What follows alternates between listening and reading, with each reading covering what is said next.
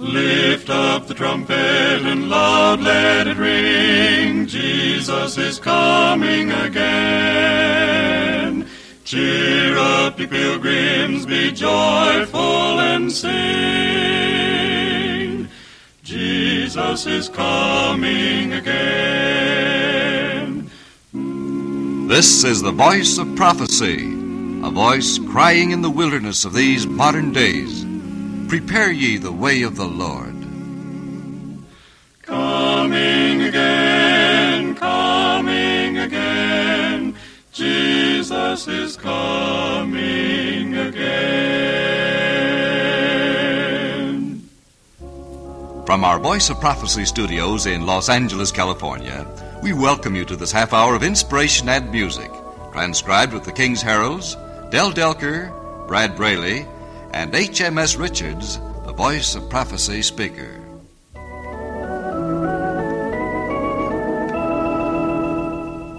When all my labors and trials are o'er, and I am safe on that beautiful shore, just to be near the dear Lord I adore, will through the ages be glory for me. Oh, that will be glory for me, glory for me, glory for me, when by His grace I shall look on His face. That will be glory, be glory for me. Friends will be there I have loved long ago. Joy like a river around me will flow. Yet just a smile from my Savior I know will through the ages be glory for me. Oh, that will be glory for me, glory for me, glory for me, when by His grace I shall look on His face. That will be glory, be glory for me.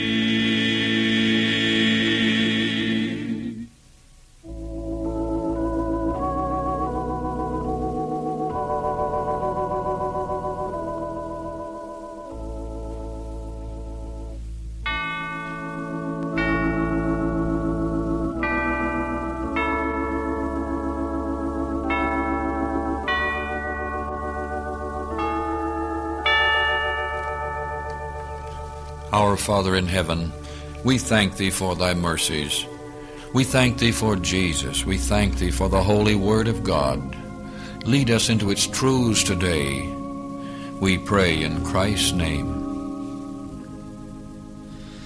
There is a place of quiet rest near to the heart of God, a place where sin cannot molest, near to the heart of God. O Jesus, blessed Redeemer, sent from the heart of God, hold us who bow before Thee, near to the heart of God.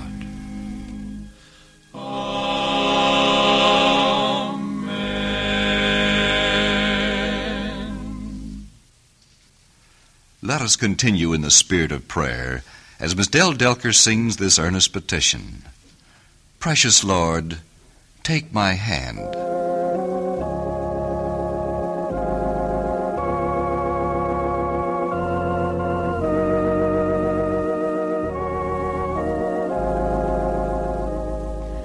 Precious Lord, take my hand, lead me on,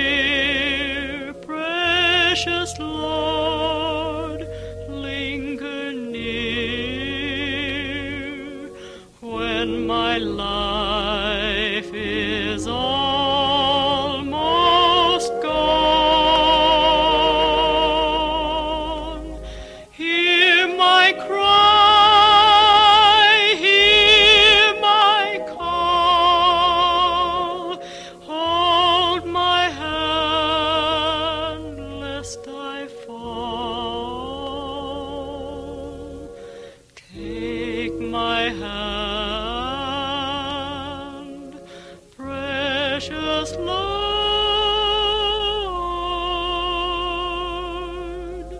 lead me home.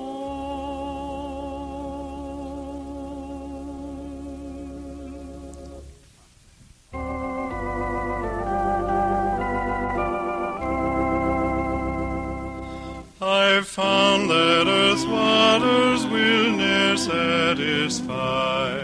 I sought for refreshing and cheer. Its cisterns were broken, its fountains were dry. Its joys like the dews disappear. My mother's old Bible is true. From cover to cover, all true. A message of love 'twas sent from above. My mother's old Bible is true.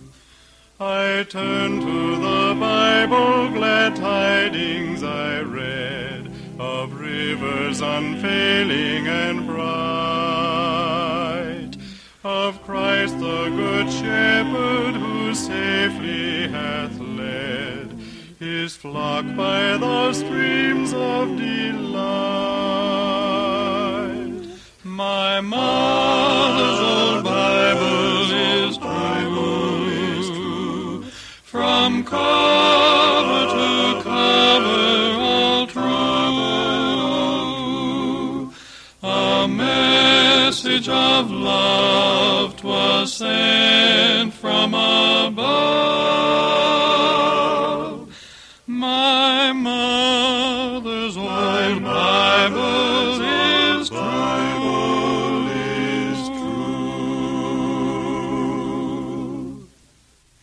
Here now is H.M.S. Richards, the Voice of Prophecy speaker. His subject, What Jesus Said About Holy Scripture. I never knew my mother, said Henry Ward Beecher. She died when I was 3 years old. But one day in after years, turning over a pile of old letters in my father's study, I found a package of her letters to him, beginning with her first acquaintance with him, coming down into their married life. And as I read those pages, at last, I knew my mother.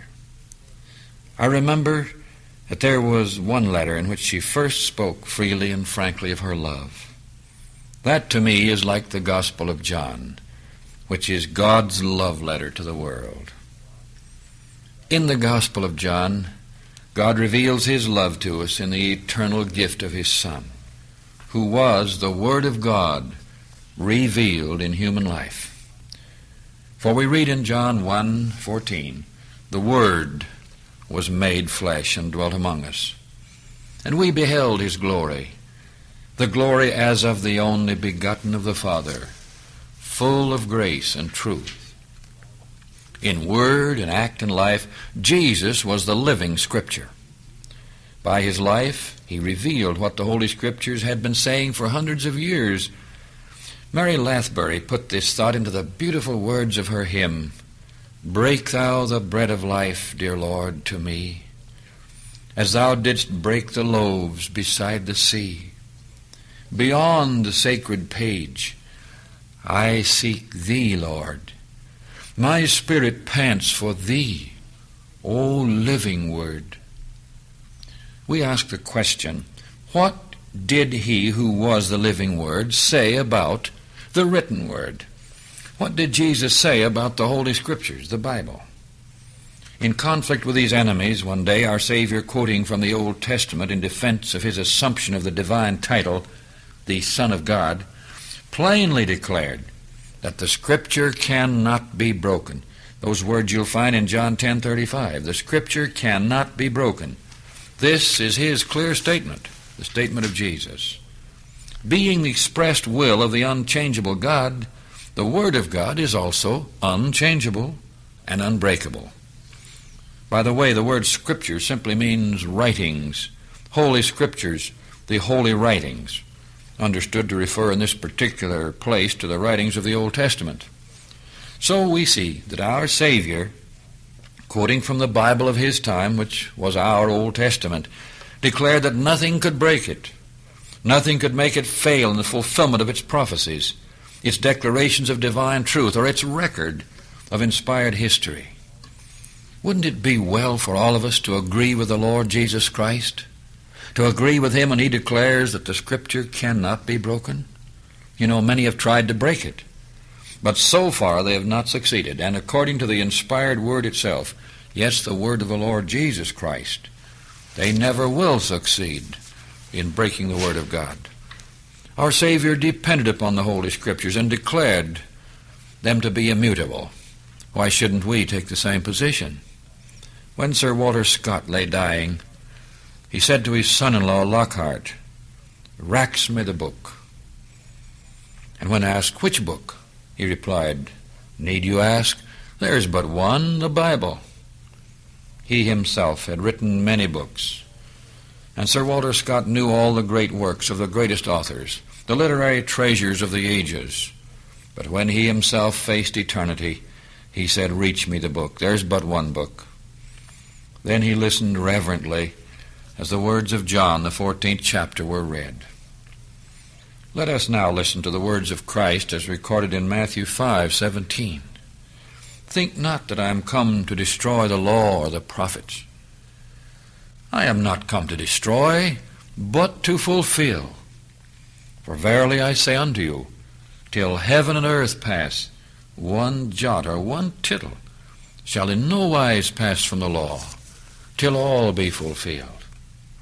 Not only the law of God, but even the writings of the prophets take on the immutable, unchangeable character of Holy Scripture. And we're not to think, much less say, that Christ came to destroy the law of God or the prophets who wrote the holy book. Heaven and earth shall pass away before God's word will pass. For it was by his word that God made heaven and earth. And here's the proof of it in Psalm 33:9. He spake, and it was done. He commanded, and it stood fast. That's talking about the creation of the world and all things. Psalm 33:9. Therefore, his word is more enduring than the things created by his word. Heaven and earth shall pass away, he said, but my word shall not pass away. Matthew 24:35. Here Jesus, you see, claims his word as Scripture. The words of Christ. The heaven and earth, the things about us, the things created are of time, but his words are eternal. And history proves that God spoke the truth and that Christ spoke the truth, the Son of God. In fact, all history is at last seen to be his story, as someone put it, his hand guiding the ages to the final victory of right. And all the Holy Scripture is really the Word of Christ. And that's a surprise to some people, but it is, even the Old Testament. For the Old Testament prophets wrote by inspiration of, quote, now I'm quoting, the Spirit of Christ which was in them, unquote. That's 1 Peter 1:11. Then the Spirit that inspired the Old Testament prophets was the Spirit of Christ. Therefore, the Old Testament is a Christian book as well as the New. And the New Testament translators, of course, spoke of the New Testament of our Lord and Savior Jesus Christ. So both the Old and New Testaments are the Word of Christ. God's Word, the Holy Scriptures. God's Word is the very revelation of his own character and partakes of his own eternity. It may seem to some of us sometimes that the history of the world and the will of man will take a far different path than that marked out in the Holy Scriptures. But friends, it will not do so. In the end, every prophecy of the Bible will be fulfilled. Every prediction come to pass in history. Every principle of the truth of the Word of God as written will come to pass, be fulfilled, endure, as plainly declared. The Scripture cannot be broken. Again and again and again, Jesus quoted the Holy Scripture as authority for his own acts, as predictions of his own advent into the world, his work, his sufferings, his resurrection. In quoting from the Scriptures as final proof of his declaration, he recognized them as of divine authority, and we should do the same. In the Gospel of Matthew, chapter 4, beginning with verse 1, we have the record of our Savior's threefold temptation at the hands of the devil. First, he was tempted to perform a miracle to satisfy his human hunger after a 40-day fast. "If thou be the Son of God," suggested the evil one, "command that these stones be made bread." That's verse 3. The answer of Jesus, "It is written." And the quotation of Scripture was Deuteronomy 8:3. "Man shall not live by bread alone, but by every word that proceedeth out of the mouth of God." Next, on a pinnacle of the temple, the temptation came. "If thou be the Son of God, cast thyself down, for it is written." See, the devil here himself quotes Scripture from Psalm 91, but he quotes it imperfectly and partially, as follows: "He shall give his angels charge concerning thee, and in their hands they shall bear thee up, lest at any time thou dash thy foot against a stone." Again, Jesus countered with the Scriptures, this time from Deuteronomy 6:16, and said, "It is written again, thou shalt not tempt the Lord thy God." Here he assumed the title of God which belongs to him. In the third and last temptation, he was taken to an exceeding high mountain. He saw all the kingdoms of this world in a moment of time. The world's first moving picture, by the way. And the words of temptation were, "All these things will I give thee, if thou wilt fall down and worship me." The Savior's answer was again the quotation of Scripture, this time Deuteronomy 6:13. "It is written, thou shalt worship the Lord thy God, and him only shalt thou serve." Then the devil leaveth him. Angels ministered to him. Our Savior's use of Holy Scripture in times of temptation is a lesson to us, a warning to us, and a promise to us. It's a lesson because it shows us how to meet temptation. A warning because so many of us fail to meet the temptation successfully. And it's a promise because the record shows us how temptation can be met successfully. The only weapon with which we can successfully cope with Satan is the written Word of God, which is the sword of the Spirit. As we read in Ephesians 6:17, "With these three mighty sword thrusts, our Savior put the evil one to flight." Like our Savior, we must be able to say, "It is written, it is written, it is written." Was it not Cardinal Manning who said, "I read my Bible to know what good people ought to do, and my newspaper to know what they are doing"? The Holy Bible is like a telescope. If a man looks through his telescope, he sees worlds beyond. If he looks at his telescope, he sees nothing but the telescope. So it is with many people. They look at the Bible, but never through it. They look at its letter, but not at the glorious truths it reveals. Even after his resurrection from the dead, Jesus still quoted Scripture to his disciples. On the walk to Emmaus, two of them were discouraged and sad. They thought of Jesus still in the tomb, or at least still dead. Then he said to them, "O fools, and slow of heart, to believe all that the prophets have spoken. Ought not Christ to have suffered these things and enter into his glory?"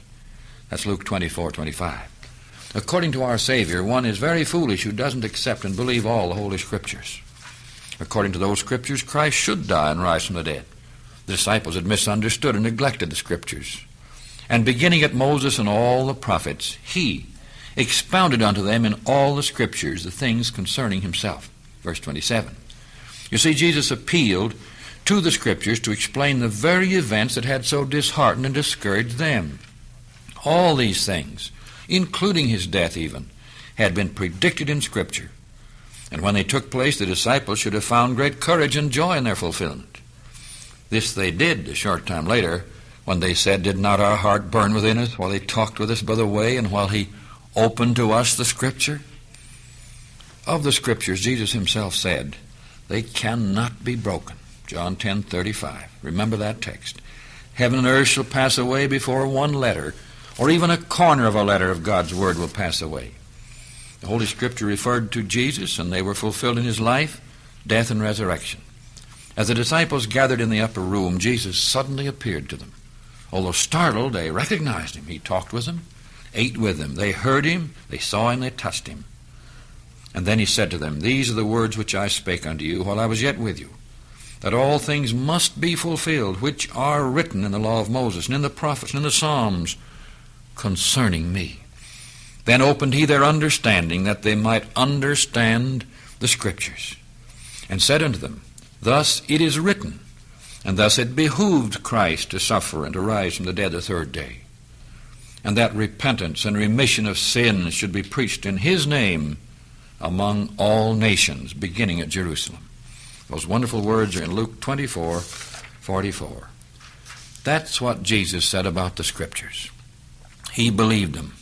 He read them. He used them. He depended upon them. And he recommended them to his disciples and to you and to me, because this great commission goes on down to the end of time and to all nations. Friends, he believed the Word. He trusted the Word. He quoted the Word, and his Word is a part of the Holy Scripture. So certainly we dare not reject the Word of God. We dare not neglect the Holy Scriptures. Many people do not reject them. They simply neglect them, and that is just as fatal to their Christian life and their spiritual life as if they rejected them openly. Friends, we dare not reject or neglect them. But we as Christians must receive them. How can we receive them if we do not read them? Oh, my friend, take down the old book of God and read it again. Read the wonderful Gospel of John, God's love letter to the world and to you and to me. And then read the rest of the Scripture. Some of those places you have neglected to read have just the message that God has for your soul. So we must receive them and believe them and trust them and quote them, as did he who was and is the living Word. O Word of God incarnate, O wisdom from on high, O truth unchanged, unchanging, O light of our dark sky. We praise thee for the radiance that from the hallowed page, a lantern to our footsteps, shines on from age to age.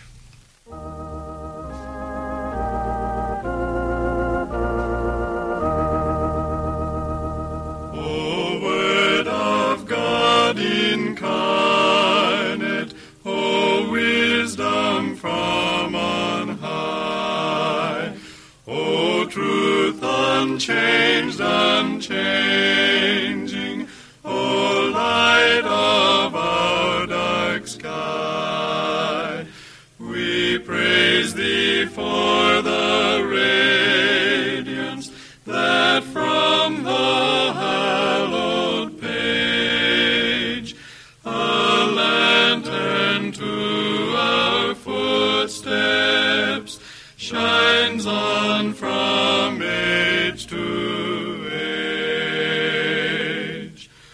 Oh, make thy church, dear Savior, a lamp of purest gold, to bear before the nations thy true light as of old. O teach thy wandering pilgrims by this their path to trace, till clouds and darkness ended, they see thee face to face. Now, this is Orville Iverson, the Associate Minister of the Voice of Prophecy, with this encouraging word. God is in heaven, so let us look up and together go forward in faith. Have faith in God, His Word forever true. Have faith in God, each chapter meant for you. Have faith in God, to read, to know, to do. Have faith, dear friend, in God. We hope this transcribed program has brought blessing to you.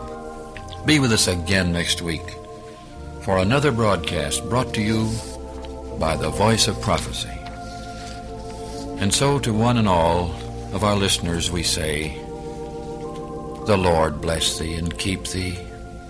The Lord make his face shine upon thee and be gracious unto thee. The Lord lift up his countenance upon thee and give thee peace.